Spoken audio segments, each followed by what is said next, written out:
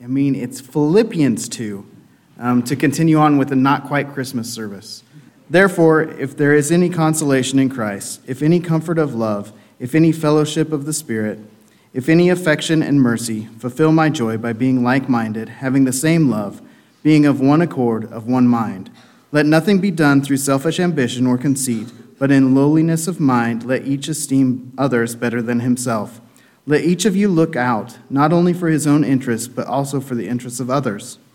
Let this mind be in you, which was also in Christ Jesus, who, being in the form of God, did not consider it robbery to be equal with God, but made himself of no reputation, taking the form of a bondservant, and coming in the likeness of men. And being found in appearance as a man, he humbled himself and became obedient to the point of death, even the death on the cross. Therefore, God also has highly exalted him and given him the name which is above every name, that at the name of Jesus every knee should bow, of those in heaven and of those on earth and of those under the earth, and that every tongue should confess that Jesus Christ is Lord, to the glory of God the Father. Only 3 days until Christmas. What goes through your mind when I say that? Only 3 days until Christmas. My guess is, if we went around the room and I surveyed all of our responses to hearing only 3 days until Christmas, we would get different responses. Some of you could honestly say, when I heard Pastor Matt say only 3 days till Christmas, it filled me with the joy and the wonder and the hope of Christ. Some of you could honestly say that's how you feel. The rest of you would be annoyed by the people who feel that way when they hear there's only 3 days left until Christmas, because joy and hope and peace are not the only kinds of feelings that come up when you say there's only 3 days until Christmas, because Christmas brings other things with it as well. Some of you, when I say only 3 days till Christmas, if you're honest, the first feeling you might feel is loss or loneliness. Like Christmas is not going to be the same this year without mom, dad, spouse, whomever. Some of you might feel stressed when I say there's only 3 days until Christmas. You might be making the list of all the things you have to buy, wrap, cook. I saw one mom posted this week, Christmas isn't nearly as magical when you are the one responsible for providing all the magic. The financial strain that can come with Christmas can be a real thing. And for many people, the idea that we're close to Christmas brings anxiety, because Christmas will bring conflict, disagreement. I'm going to see that family member again that I fight with every year. There's long-standing rifts in families, and we're forced to be together. Or your niece, you're sure, is going to show up wearing the Impeach Trump t-shirt, and you know your brother-in-law is going to be handing out signed copies of Don Jr.'s new book, and they're going to be at the same table. We all know, as Christians, those of us who know the Lord, we know the reason for the season. We know what we're supposed to be focused on. But boy, is it hard to keep our hearts and our minds where they ought to be. This is my 9th Christmas sermon here at Imperial Berean. And I don't know if you've ever counted, but after about 6 Christmas sermons, you run out of wise men and shepherds and angels and Joseph and Mary stories. So this year, I want to share with you kind of a non-traditional Christmas passage. Jason just read it for us out of Philippians chapter 2. In the middle of that passage, the Apostle Paul, he breaks into a poem. He writes this beautiful poem that is about what Christmas is about. It's about the incarnation, which is the fancy word term for when God became a human being, a baby that grew into a man. He was 100% human while being fully God the whole time. That's the incarnation. And so what I want to do this morning is we're going to start halfway through the passage Jason read, and we're going to look at that poem about the incarnation, because that's what Christmas is about, celebrating the incarnation. Then we're going to back up to the beginning of that chapter of Philippians 2 and see why Paul taught the Philippians about the incarnation when he taught the Philippians about the incarnation. It's about getting along.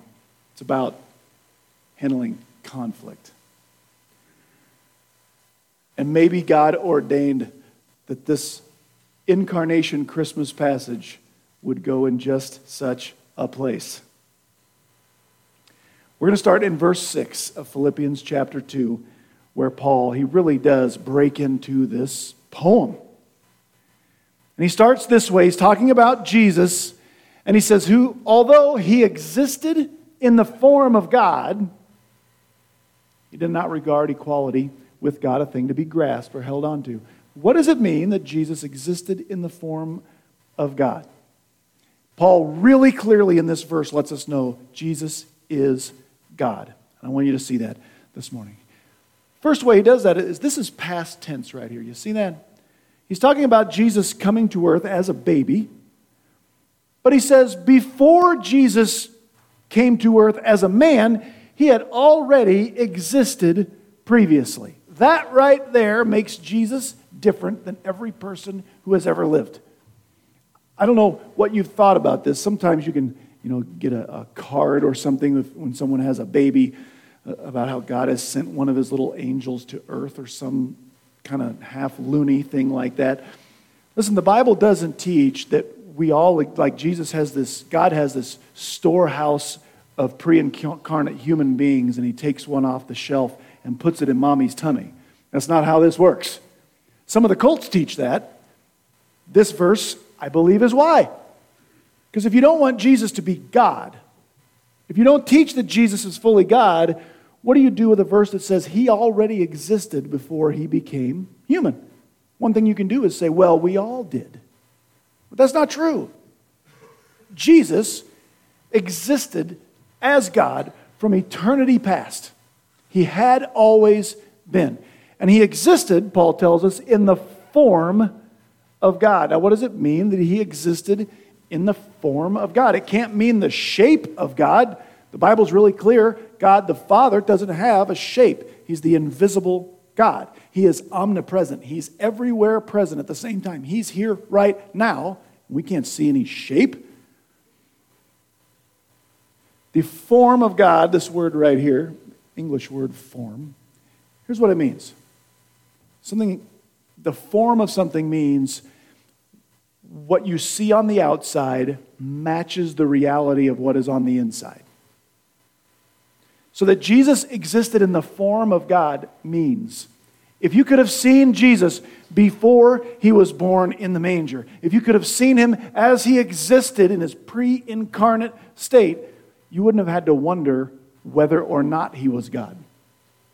Because he existed in the form of God. His outward appearance matched the reality of who and what he is, which is God. Really, really clearly, Paul's saying Jesus is God. He existed, he looked like God, but then when he was born, Paul says, as a man, he did not regard his equality with God as a thing to be grasped or held on to.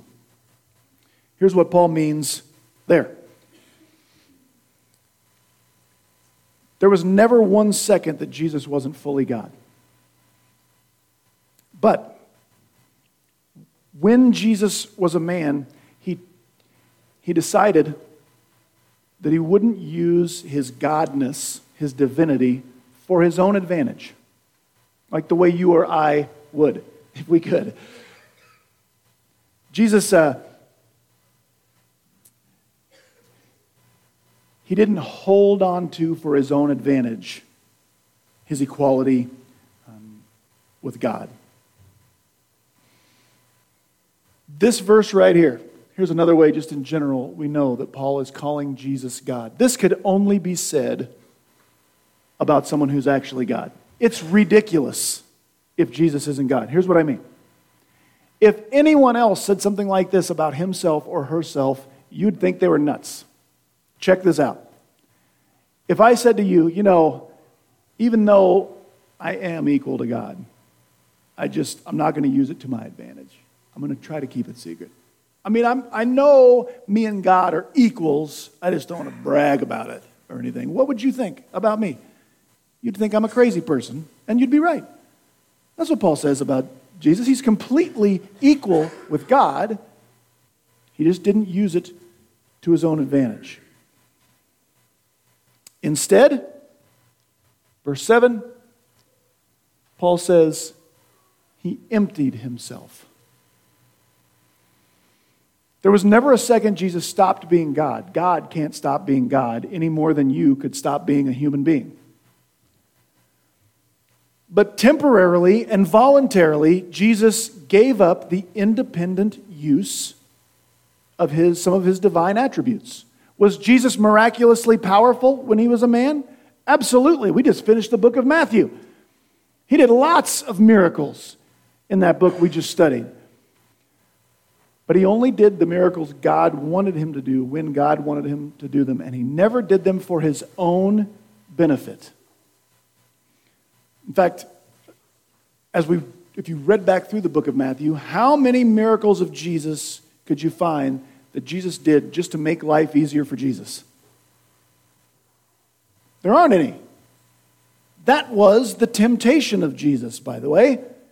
If you go to Matthew chapter 4, Satan tempts Jesus in the wilderness, and the whole temptation is trying to get Jesus to do what Paul says in these two verses he never did. Use your miraculous power for your own benefit. Why are you so hungry? Take these rocks, turn them into bread, make yourself a sandwich, and get on with it. Throw yourself off of this high place. Force God to take care of you the way you want to. But Jesus, as Warren Wiersbe characterized the temptation, Satan wanted Jesus to say, "My will be done." But Satan would always and only say, "Thy will be done."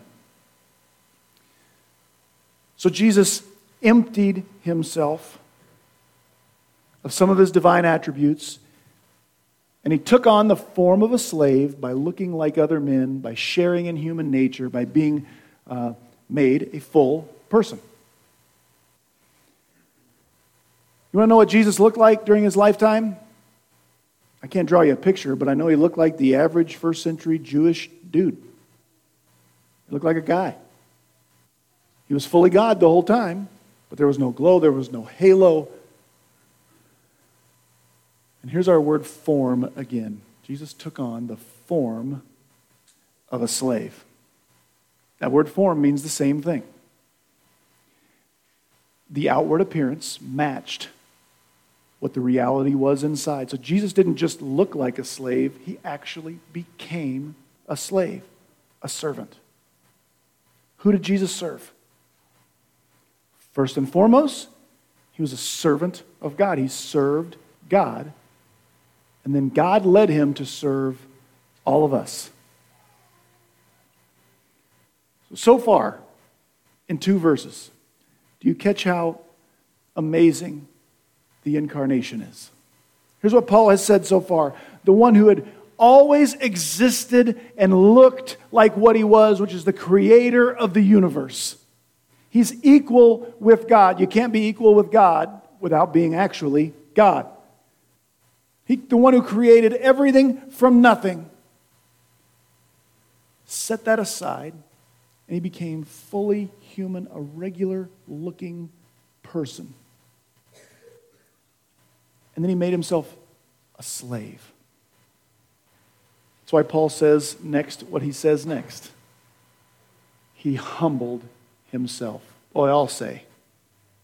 He humbled himself. This time of the year, Christmas time, we talk a lot about Jesus' humility, his humble beginnings. And We have a lot of nativity scenes around. And when we talk about Jesus' humble beginnings, usually what we're talking about is Jesus was humble because he was born in a stable and he was laid in a manger. And his parents were poor. That's what made him humble, right?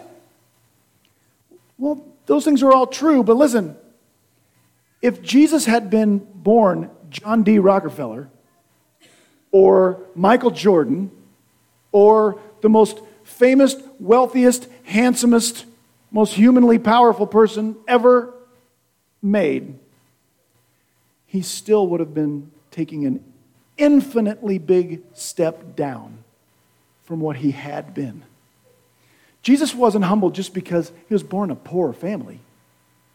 Jesus was humble because he became one of which he had created. Jesus wasn't created, he was creator, but he became one of the race that he had created. I was trying to think, how can I put this in our language? Have you ever created something that you were proud of? It could be something you baked or cooked or wrote or painted or sculpted. Maybe you built houses that you thought were fantastic. I don't care how great of something. Let's say you sculpted something like Michelangelo sculpted. You ever see that guy's sculpture? It's unbelievable that used to be a hunk of marble. It still is. It looks miraculous. But if you could sculpt something like that, and I said, man, that is really awesome. Would you like to become that sculpture? What would you say? You would say, what are you, nuts? I don't want to become a sculpture. I like it. I'm proud of it. But I'm a human being. That's what Jesus did. He created human beings, and then he humbled himself by becoming one of that which he had created. Like I made a birdhouse one time when I was little. I was really proud of it. I don't want to be a birdhouse. And then not only did he become one of that race which he had created, he became the most obedient, humble example of that race God ever allowed to walk on the earth. He humbled himself by becoming obedient to the point of death, even death on a cross. These two concepts go together. Humbled and obedient. It is impossible to be humble without being obedient to God. The opposite of humility, the opposite of being humble is being what? Prideful. Prideful means I do things for me, to get me noticed, to build me up, to make people think I'm great and impressive and awesome. When I'm humble, I do things for others. I'm others focused. But I cannot be truly humble if I am not obedient to God. You know why? Because no matter what I do for you, if I am not doing it out of obedience to God and to glorify Him, I'm still doing it for selfish reasons. I'm still doing nice things for others so that you notice how awesome I am, how kind I am, how generous I am. Maybe I'm doing it so God will let me into heaven someday because I believe my good works have to outpace my sins. And so if I can do enough good things, maybe God will let me into the good place when I die. Those are selfish reasons. That's not humble. Real humility has to be linked with obedience. And here's why Jesus is the human example of humility. Because he placed himself, even though he was equal with the Father, he placed himself under the Father as a slave and said, I give my will completely to you. I'll be completely obedient. Anytime we let God call the shots, guess what kind of things God will ask us to do? He will always ask us to do stuff for other people that makes him look good. And that's humility that leads to obedience. Jesus was willing to do that even though his obedience would get him crucified on a cross, tortured, humiliated, and executed by the people he had created. Now, was all that stuff that happened to Jesus in his life worth it? To Jesus. To you and me, it's absolutely worth it because we're hopeless without it, right? But if you could go ask Jesus today, Jesus, was it all worth it? The humbling yourself and going through life, being in diapers, being on the run for a while with your family, being poor, being rejected by your own family. The loneliness, the rejection, the doubt, the torture, was it worth it? What would Jesus say? He'd say absolutely. Obedience, humility that leads to obedience is always, always, always, always worth it in the end. Paul tells us that. Paul says the rest of this poem. Paul says, as a result of what? As a result of Jesus' humble obedience, God exalted Jesus. God gave Jesus the name that is above every name.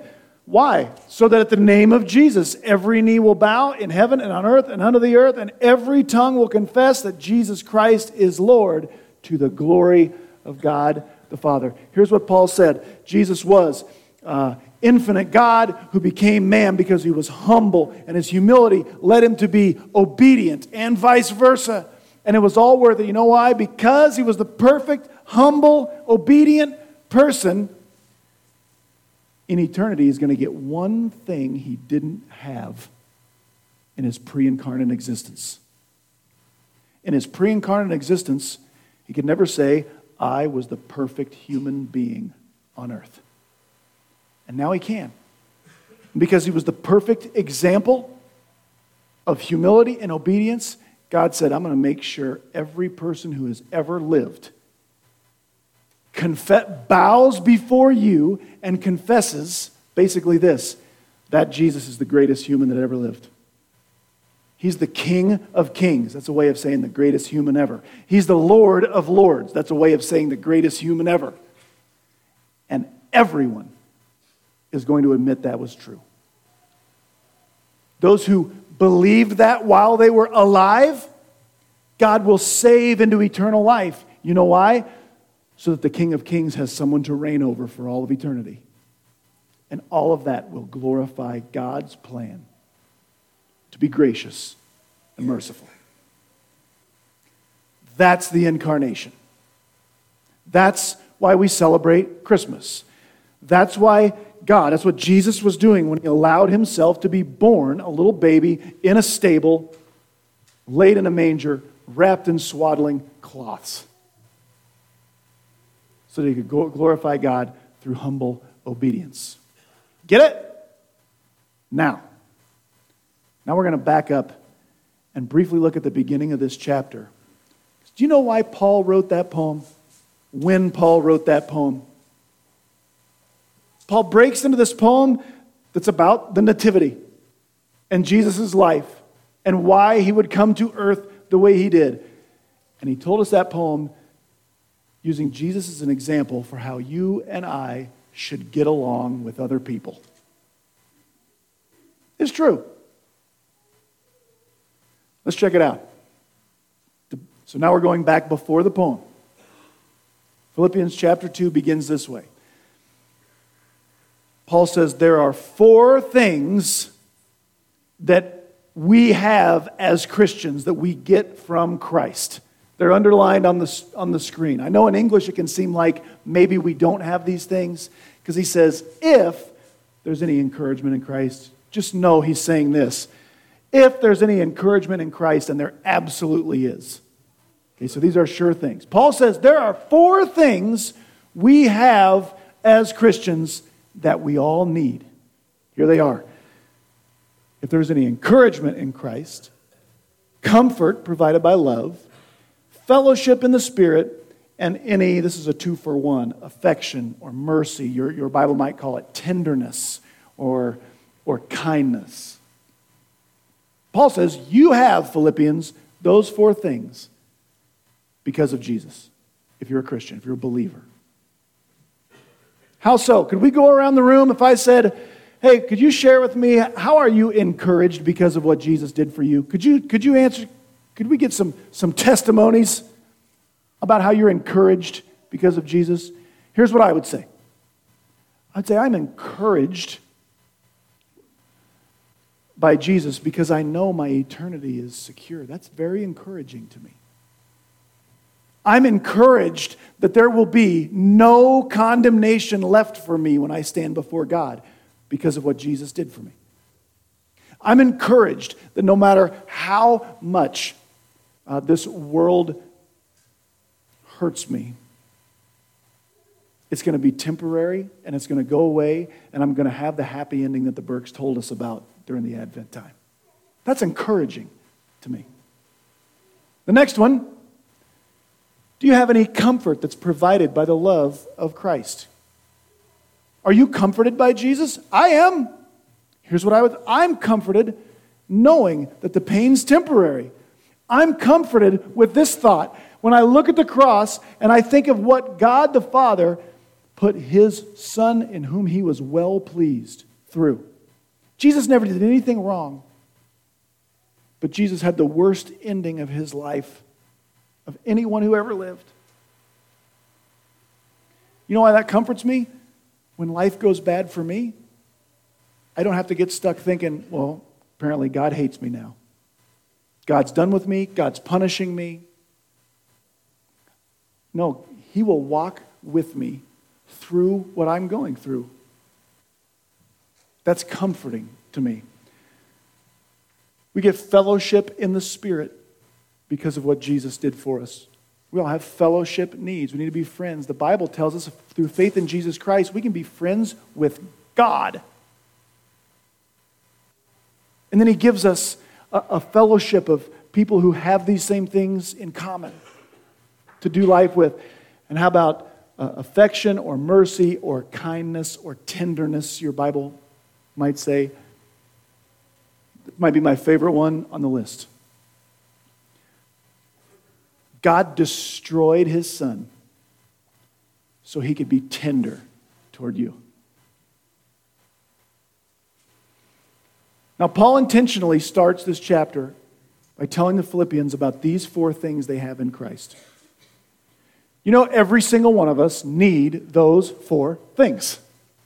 You have a need as a human being to be encouraged, to be comforted, to have fellowship, friendship, and to have affection, kindness, tenderness. You need those four things.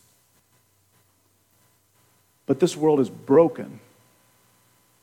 And this world does not give those things consistently or even terribly well. And you want to know the problem that we have as human beings, even as Christians? Our hearts are convinced. Our hearts know they need those four things, but our hearts think, I can get that from the people and from the circumstances around my life. And if you think about this, you want to know where conflicts come from? If you boil them down and distill them, you can find conflicts coming from this.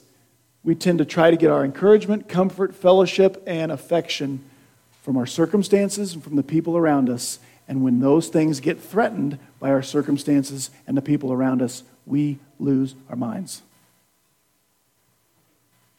Because I know I need encouragement and comfort and friendship and tenderness. And if you try to take that from me, we're going to have problems. So here's what we start to do. I know I need encouragement. So instead of being humbly obedient to God, I start to try to think what you want and try to be what you want so that you will encourage me. I know I need fellowship, so I want to be what this crowd, this group, those people want to see, because then I'll feel like I belong. And if I have to do things that God would not want me to do, I guess I'm going to have to do it because I need encouragement and comfort and fellowship and tenderness. And if I think all those things come from the world, that's where I'll have to get it. Or how about this? Maybe I get my comfort and I get my encouragement from what I have. From my bank account, from my retirement account, from what I drive, from where I live, from some of those things. And then everything quickly becomes a competition because if you have more than me, I don't feel encouraged and comforted. So now I hate you because you have made me feel you've taken away my encouragement, my comfort. Or there's someone in your family who threatens to be in the spot you want to be with mom or dad. Or threatens the part of the inheritance you want to have. And if that's where I get my comfort and my encouragement, I can't cope. But Paul tells us, you have the encouragement, the comfort, the fellowship, and the tenderness that comes from God through Jesus Christ. You have more of those things than you could ever hold or spend if you get it from the right place. Therefore, Paul says, verse 2, make me really happy and get along. That's what he says. Make me really happy, complete my joy, and be of the same mind. Have the same love. Be united in spirit. Have one purpose. Get along, church at Philippi. You've got more encouragement, comfort, fellowship, and tenderness than you could ever hold. No one can threaten them. Do that instead of verse 3, instead of being motivated by selfish ambition and vanity. Each of you should in humility be moved to treat one another as more important than yourself. Do you know why human beings get motivated by selfish ambition and vanity? You know why? Because we try to get our encouragement, comfort, fellowship, and affection from our circumstances and the people in this world. And if that's where I get those feelings, those needs met, I can't think about what's best for you. I got to keep working on what's best for me, which is what will get me encouraged, what will make me comfortable, what will make me feel like I belong, and what will make me feel like someone is tender toward me. When those things are filled infinitely from the cup of Christ, that allows me to not be motivated by selfish ambition or vanity. I don't have to take those things from you or compete with you for those four things. I can give and give and give and give. Whether you recognize or return or give me anything out of the transaction at all. Because I am no longer threatened by your discouragement, by your lack of affection, or by you not thinking I belong. It's almost a cheat code for doing life in a broken world. I fill my cup from Christ's spigot. He encourages me and comforts me, and I have His fellowship and affection. And then I treat one another, I try to treat you as if you are more important than me. And remember, the next thing He's going to do is, I just want you to do what Jesus did. This is how Jesus lived. Question: did Jesus think other people were actually more important than Him? More valuable than Him? Better than Him? Jesus created them. Jesus is God. He's infinitely higher. But did He treat other people as if they were more valuable than Him? Yes. That's an important distinction to make. Otherwise, I will only treat the people as more important than me that I can convince myself are actually more important than me. And these other people that I have this list of why they're actually worse than me, I don't have to treat them good. I treat people as if they were more important than me. How can I pull that off? because I already have more encouragement, comfort, fellowship, and affection than this old heart can hold. Then Paul says, you should have the same attitude toward one another that Christ Jesus had. And he shares that poem about the incarnation we just shared. Folks, brothers and sisters, church, this is what unlocks our ability to be givers rather than takers from this world. Now, should we encourage one another? Should we comfort one another? Should we fellowship with one another? Should we be tender toward one another? Absolutely. But if all of us have to try and get more of that than we give, we're going to be in real trouble. We're bankrupt. We get those things filled from Christ, and then I can give that to you whether you return it or not. And if this were a place that more and more Imperial Berean Church, that it was full of people who gave more encouragement than they required, who provided more comfort than they asked for, who invited more fellowship than was returned, and who were kinder than those around. But before long, other people in Southwest Nebraska would be like, man, I don't know what it is about that place, but it feels pretty good to belong there. That's what Jesus was doing when he came to earth as that infant. He was being humbly obedient to give other people encouragement and comfort and fellowship and tenderness, even though he was far infinitely greater than all of us. So when you head out for Christmas, I'm not telling you have to be in love with that brother-in-law you really can't stand. But I'm telling you the Lord would be honored. And you might have a chance to really make him look good. If you could treat that person as if they were more important than you. How could you encourage? How could you comfort? How could you fellowship with? How could you treat tenderly? Those folks. Not because you get anything back, you probably won't. You'll probably get attacked the first 5 or 6 or 10 or 12 times. But because it might glorify the Father, and because that's exactly the way our Lord Jesus lived, and Paul used him as our example. Pray with me and we'll close. Father God, I thank you so much for coming to earth, to be born, to live, to be a perfect example, and to die for our sins. We are encouraged by what you've done for us. We're grateful for the fellowship and the tenderness with which you treat us. God, help us to be providers of that to one another and to those who are outside the community of faith. We love you, God. Bless this Christmas season. And we pray all this in Jesus' name. Amen.